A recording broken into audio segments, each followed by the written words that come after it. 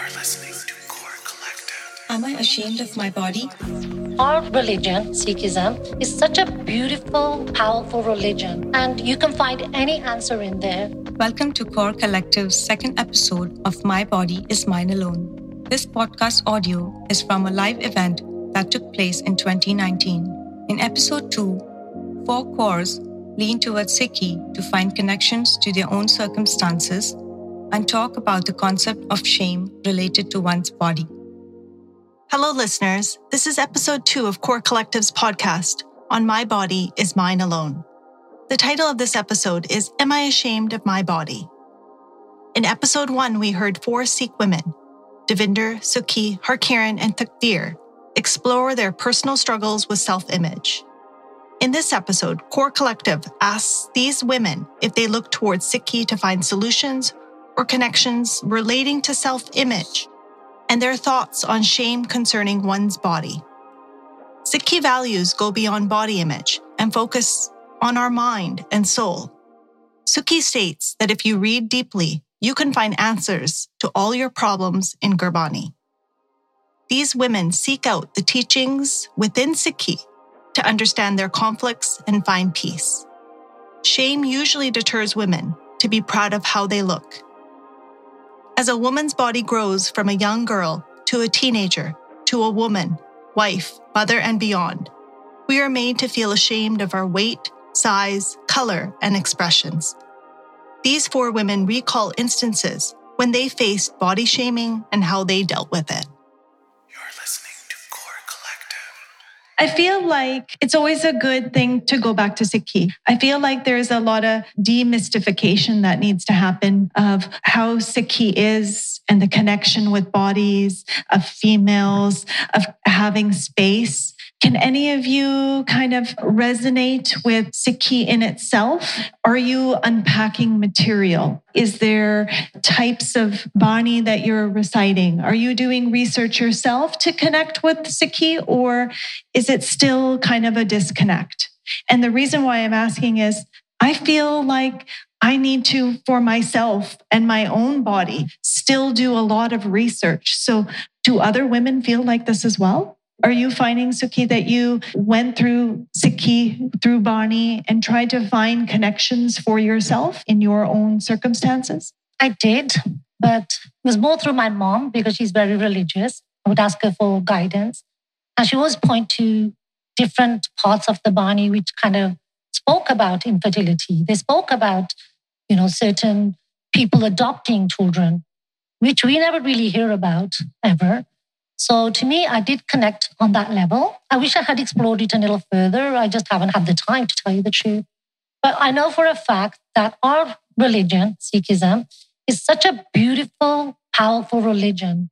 And you can find any answer in there anytime. I remember one time, due to obviously my adoption issues and infertility, my marriage did not last. And I became a single mom. And my daughter was only 18 months at that time. So I had to work full time and look after her full time. And I remember I was sitting there thinking about the bills, sitting there pondering on how I was going to pay everything and live a life a luxury life that I was used to. And then my daughter, she was only 24 months. And she used to hear me praying because I used to do the Pelli Pori. And then she goes, Mom, what does Soche Soch Na Hoye mean? And I swear to God, at that point, I just started crying. She goes, Mom, you always say Soche Soch Na Hoye. Sochi Lakbar. And then I realized at that time, I go, you know what? I'm here because of her. The reason why I didn't have children, because she was my daughter. She was the chosen daughter for me, because there's no other way I would have ended up in India adopting from an orphanage.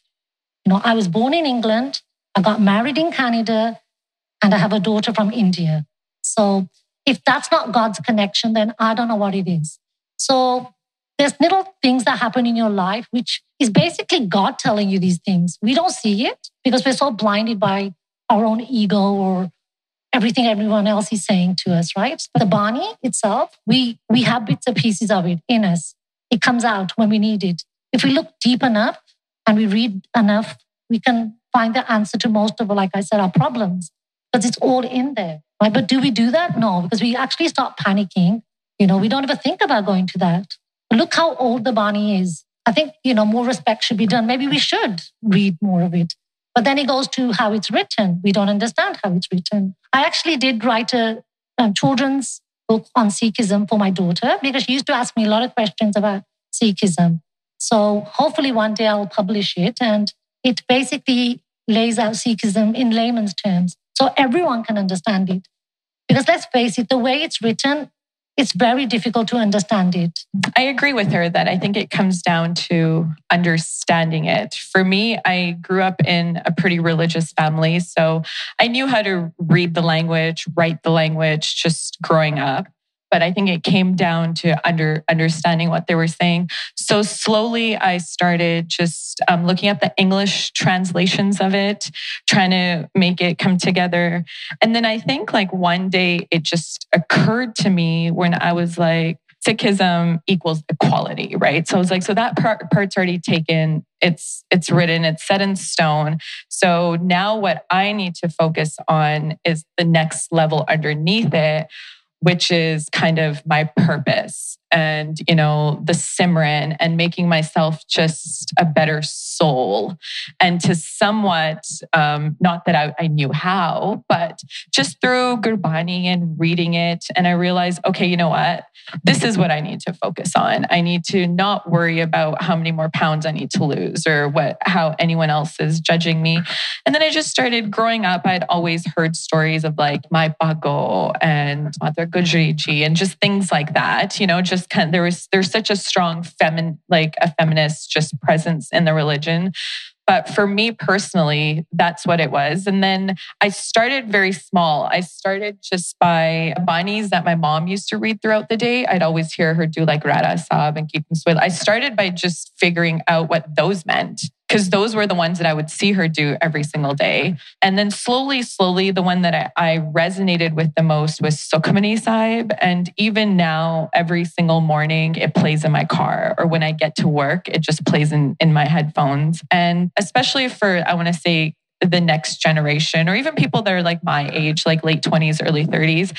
I think religion is such a personal experience. And I think as long as you can just find a part of it that you resonate with, see where your purpose is, and try to just make yourself like a clear-minded soul to the best of your ability, it helps so much. Like now I feel like my day's not complete until I listen to Sukhmani Sahib. I've also noticed going to the Gurdwara. So my sister's the opposite. She says she doesn't need to go. That for her, she can feel that connection anywhere, right? Like the moment she wants to feel the connection, she can. For me, I'm the opposite. I need to go there. So like, just like the peace and the connection I feel when I'm there, I don't feel that anywhere else. So I kind of just made, I remember, a New Year's resolution. So now on my lunch break, on my way home from work, just a quick, like even if it's just 5 minutes, just to go in, do matadik, come out, So I try to do that 2-3 times a week. And I don't think anyone has the answers. I think you can just find what works for you. That's amazing. I listen to Sukhmani Sahib every day as well. My mom told me to listen to it too. Wow. Do you guys want to share anything as well? So for me, Sikhi is very new. I don't have the language as much. Like my Punjabi is not super great. I'm just learning Gurmukhi. I can barely write my name. For me, I find that I can't access it as much from the Granth Sahib. So I've been pushing this book on everybody. It's called The Birth of the Khalsa, A Feminist Re-Memory of Sikh Identity. It was written 10 years ago in English. It has been so helpful for me because it's written in English, which is accessible. Guninder talks about the women who were part of the birth of Sikhism, the birth of the Khalsa. So Mata Jitoji, Guru Nanak's first wife, correct me if I'm wrong on that, who put the sugar puffs in the Amrit. He talks about how they, she, doesn't matter what pronouns we use.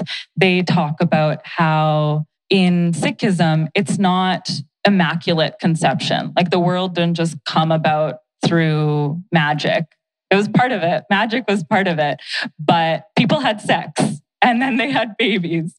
And that's very much part of Sikhism, is that humanity, the non-human world, all of this exists because of hormones. We're all here because one of our parents had a period, and that's very real. So in this text, she talks about how the crimson flow, the blood, is a reminder of our humanity and a reminder for us to tap into the land as well and honor the land, honor the water. Water is life. So that's my introduction into Sikhi, is going into it through my eyes and interest into periods and menstruation and seeing where the processes of childbirth, menstruation, which were often seen from more conservative, I like to use the term patriarchal positions, were seen as pollution, were seen as something that need to be covered up. But in Sikhi, that's not the case. They're written about as things that are very beautiful, that are necessary for life in order for us to all come together. And the other piece for Sikhi that I really am drawn to is the langar, the food. The food is very important. So I have my Instagram page where I offer free information that's core-centric about periods and menstruation. And I also do client work. So I work with clients. I work with a lot of menstruators, and they bring me their problems about periods, about menstruation, heavy flows, painful periods, endometriosis, polycystic ovaries, so many different things, names that doctors in English have given to our bodies. And sometimes the main thing that I notice is that people, because of weight stigma, because of social media, because of anti-body positivity, a lot of people just aren't able to have the time to feed themselves and nourish themselves. For me, in Sikhi, so much of our practice is around making sure everybody has food, right? Langar is so important and such a necessary part of Sikhi for me. So I'll also say that when we're talking about body image and we're talking about exercise, there is a such thing as over-exercising and not eating enough. And that's something that we really need to talk about as well. Religion is something very personal. And how I grew up and my husband grew up. So both our fathers were teachers and very much into Sikhism and Gurbani and really learning the essence of it. So when it's so funny how the two of us kind of grew up in parallel households. So what we were told is how you lead your life is so very important. And I apologize to anybody whose beliefs are different.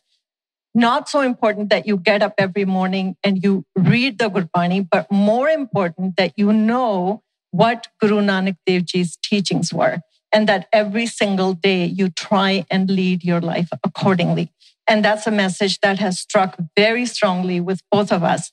But having said that, Gurbani is such a reference and such a strength for both of us. We, in the morning, every morning, we play shabd in the household. And while you're just doing everyday chores, there are so many thoughts and questions that are being answered in that moment. And I find that the shabd for me bring you to that level where life is simple. Because that's all it is at the end of the day, you're just trying to be a human that is serving other human beings and trying to be the best that you can be. So Gurbani, always, anytime you have a question, anytime you're upset, somebody said something, there's something you can refer to. And a lot of times for me, it's really very important that I understand. So I will sometimes take a paragraph or I will listen to the Shabad and say, I wonder what it sounds beautiful, but what is the essence of it? So thank goodness for Google that I will go to Google and say, okay, what do those few lines mean? And so many of life's questions are answered in that. And that's a legacy I would like to pass on to my children. I think we're blessed to have this religion that has all the answers. We just have to get away from the cultural scene and really focus on what the Gurbani is teaching us and live by it. Don't tell me you get up every morning, you read it, good for you. I want to know, how are you living it? How are you living what Guru Gobind Singh Ji, Guru Nanak Dev Ji, and all the gurus in between, how do they teach? And their teachings are above and beyond anything else. Not just the gurus, who are obviously very important. I love them. We'll say guru is a female word as well. So like the females that were part of the movement. So the female counterparts. I really love where the direction of this conversation is going. How are you battling shame in your body? I was very ashamed of myself for not having a baby. I'll be honest with everyone. Very disappointed that I couldn't conceive, couldn't carry a baby. Still, sometimes I feel like I missed out. The worst thing was when I was adopting, I was made to feel ashamed of that by my family and friends. Why are you adopting? What if the child is not a Jat? What if the child is not a Sikh? What if it's a Hindu? What if it's black? What if it's white? That shame, I actually suppressed that shame because I told people, look, you're married to your husband, you're married to your wife. Do you not love your wife? Do you not love your husband? Relationships do not necessarily have to come from blood. They can be they're made through marriage, and adoption is nothing to be ashamed of. It was made to be something that I should have been ashamed of. I was actually very happy to share the fact that I had adopted. I didn't keep it a secret from anyone, not from my family or friends. And even my in-laws at the time were like, you just go to India, you hide out there for 9 months, come back, bring the child, and say it's yours. And then when I refused to do that, it was like, well, get a boy. You don't want a girl. And so even when I came back with photographs of Anaya, my daughter, my in-laws refused to look at the pictures. My mother-in-law actually turned her head around and says, Mannu na dakha, right? Maini dekhna. Sadde nahi kuch lagda. Because of those things, I was made to feel ashamed of the situation, but I rose above it. And I said, no, I am not going to be ashamed of this. It's a beautiful thing that God has brought me to, and I am not going to hide it. I was never ashamed of the adoption part. I wasn't even ashamed of the infertility because it wasn't really my fault, that I had endometriosis. And I tried to treat it. I tried my best. And I think with our culture, going back to the culture, they do try to make you feel like you're less worthy. It's almost like they're getting some kind of gratitude from making you feel less of a person. So to me, it's more like if you have a problem, let's speak about it. Let's make it so that it's not something we're ashamed of.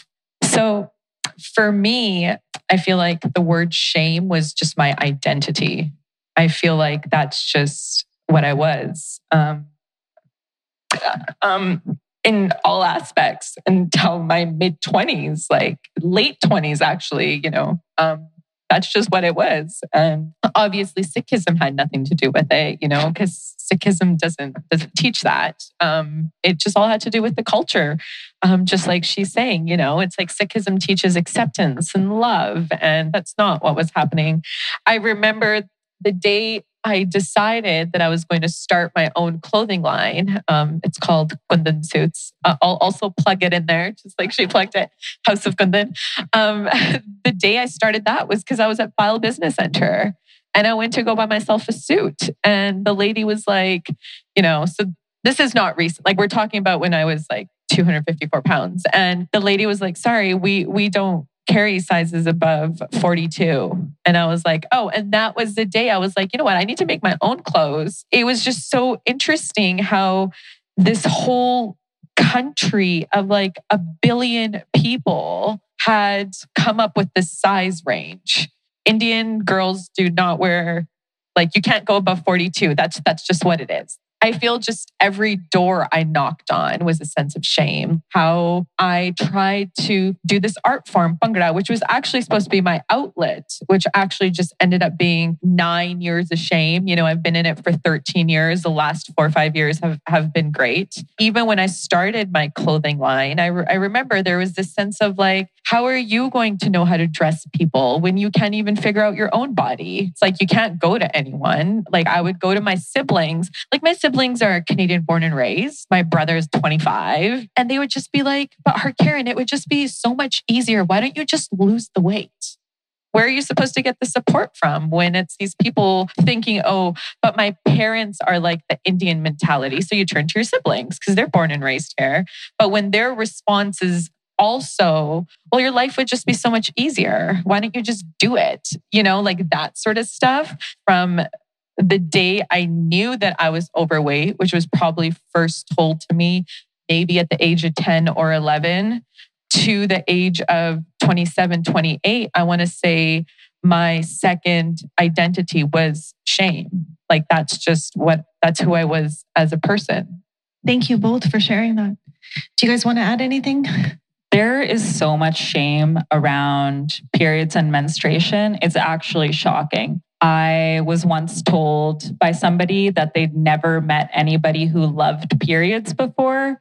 That's how deep-rooted the shame is when I like to just kind of put people on their heads. When I do these workshops, the last question that I ask people is, what do you love most about periods? Doesn't matter what their gender are, whether they bleed or not. I just ask people to try and answer that question. And it really trips people up. They have never been asked that before. So there's so much shame around it. The menstrual cycle isn't just about vaginas and ovaries and uterus. That's a big part of it. But our body as a whole, our body is also connected to our mind and spirit. For a lot of the reason that people get put on hormonal birth control is not just for birth control. It's for things that doctors called acne and pimples and irregular cycles. These are all labels that doctors place on us. And because of that, there's so much shame around it. Pimples are seen as like literally a blight on the face of society. So much of the messaging that we hear is around having clear skin, fair skin, having a certain type of body, looking a certain way. And there's so much internalized shame around that. When I came off birth control, it's not an easy process because what the pill does, not just the pill, but any synthetic hormone. So IUDs, hormonal IUDs, the shot, Depo-Provera.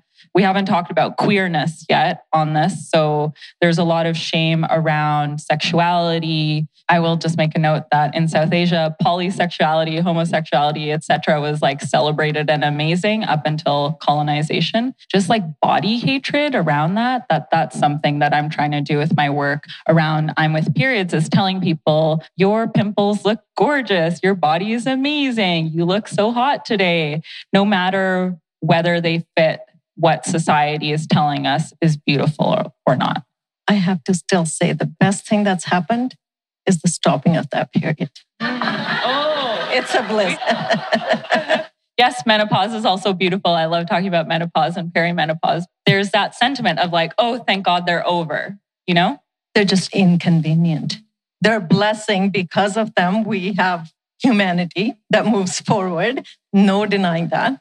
But as a female, I know every time there was a wedding in the family and I was going to be the MC and my day was going to start at 4 a.m. and go till like 2 a.m., my period would start. And so it's a bliss, but it's nice to finally be like, I'm past the menopause.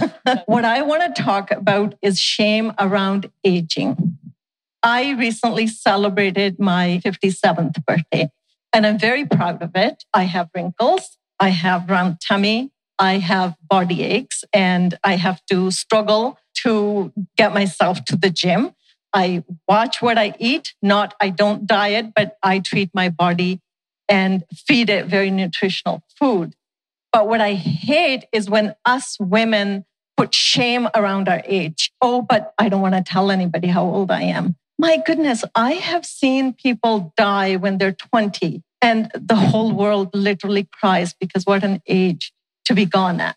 So if you're celebrating one more year, it's a blessing. It's a privilege.